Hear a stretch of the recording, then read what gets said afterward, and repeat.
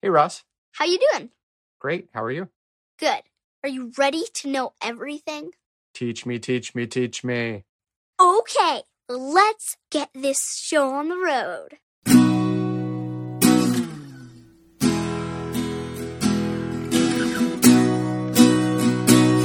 Today, I'm going to tell you something that will help you defend people, make a good argument, or even just get a popsicle if you want one.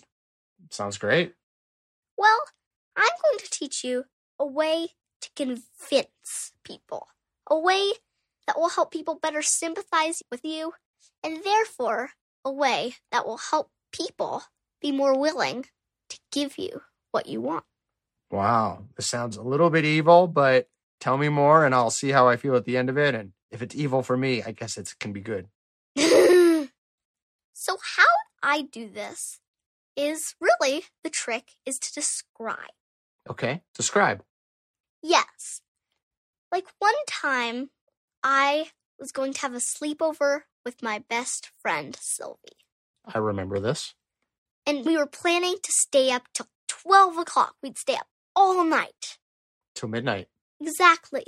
And when I tell Mom that I want to stay up till midnight, she says, "Wow, that's really late."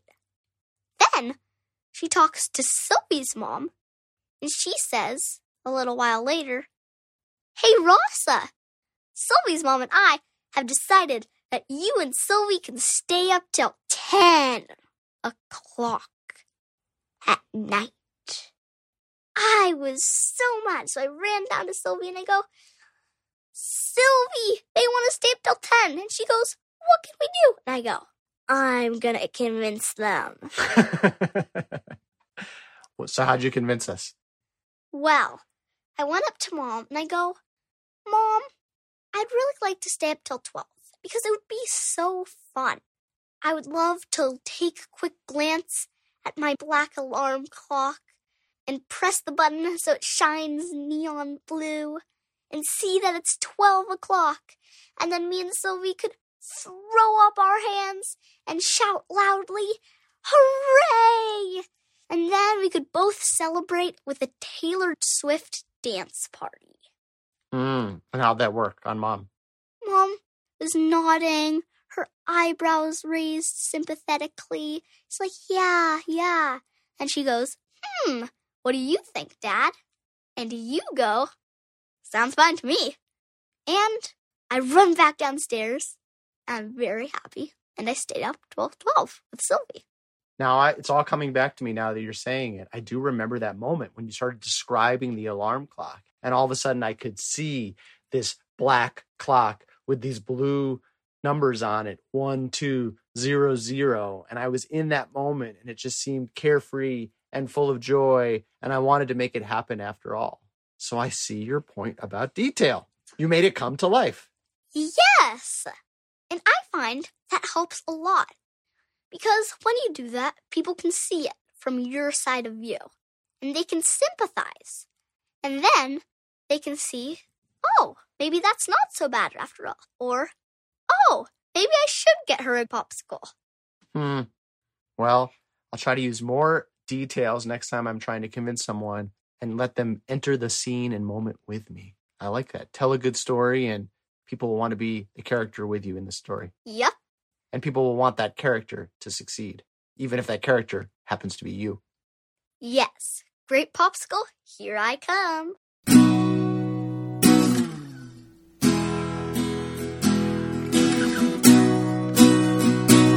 Are you ready for today's poem? Yes. What is it? It is called The Summer Day by Mary Oliver. Who made the world? Who made the swan and the black bear? Who made the grasshopper? This grasshopper, I mean. The one who has flung herself out of the grass. The one who is eating sugar out of my hand. Who is moving her jaws back and forth instead of up and down. Who is gazing around with her enormous and complicated eyes. Now she lifts up her pale forearms and thoroughly washes her face. Now she snaps her wings open and floats away. I don't know exactly what a prayer is. I do know how to pay attention, how to fall down into the grass, how to kneel down in the grass, how to be idle and blessed, how to stroll through the fields, which is what I have been doing all day. Tell me, what else should I have done? Doesn't everything die at last, and too soon? Tell me, what is your plan to do with your one wild and precious life? Wow. Do you want to read it? I'd love to. The Summer Day by Mary Oliver. Who made the world? Who made the swan and the black bear? Who made the grasshopper? This grasshopper, I mean. The one who has flung herself out of the grass, the one who is eating sugar out of my hand, who is moving her jaws back and forth instead of up and down, who is gazing around with her enormous and complicated eyes. Now she lifts her pale forearms and thoroughly washes her face. Now she snaps her wings open and floats away. I don't know exactly what a prayer is. I do know how to pay attention, how to fall down into the grass, how to kneel down in the grass, how to be idle and blessed, how to stroll through the fields, which is what I have been doing all day. Tell me, what else should I have done? Doesn't everything die at last and too soon? Tell me, what is it you plan to do with your one wild and precious life? Wow.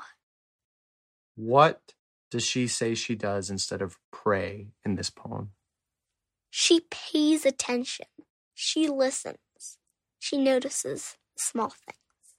In this case, half the poem is about noticing one grasshopper, right? Yes, with her jaws that move back and forth instead of up and down. That's right. What is her way to be blessed, to live a fulfilling life? To notice the small things, to be idle and have joy, and lie in the grassy fields and observe things like one small grasshopper. Do you ever fall down in the grass? Yeah. Well, I wouldn't say fall down. I just do a headstand, and then I tumble over. What do you think her question means at the end? What is it you plan to do with your one wild and precious life? Well, everybody does something different with it. I think she means you have this one life. You have this one shot. You have this one precious, crazy thing of life. But you really choose what you do with it. And it's good to ask and stop and think every once in a while. Am I doing what I want to do? Yep, exactly.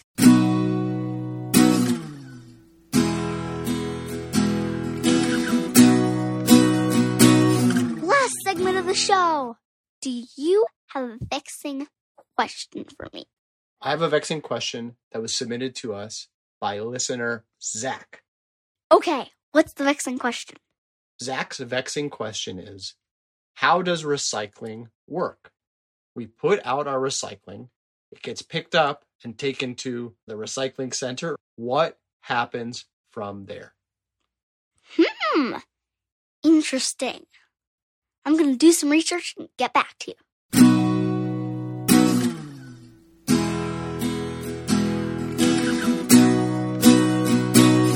I'm back, and I have the answer to your question. The process for recycling is different with different things. Here are a few of them. Paper. Paper is taken to a recycling plant where it is separated into different types and grades.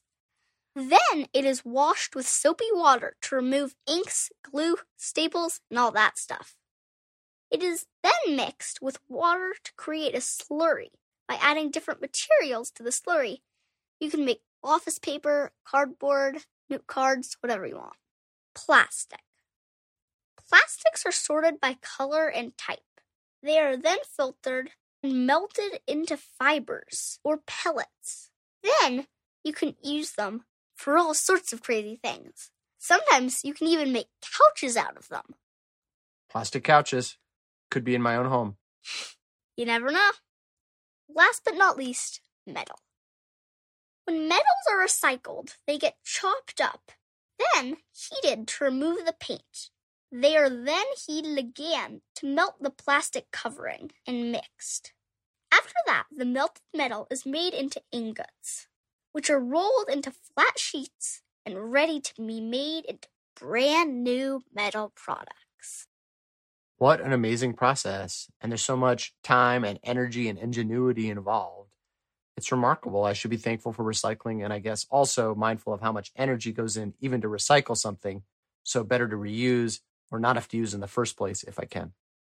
I think that's so true.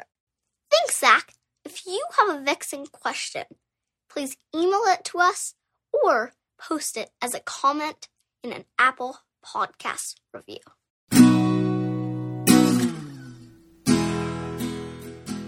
You Must Know Everything was produced by me, Rossa Smith, and him, Jeremy Smith. And the amazing music was by Furniture. Please rate, review, and share the show. And please tune in next time for everything you need to know.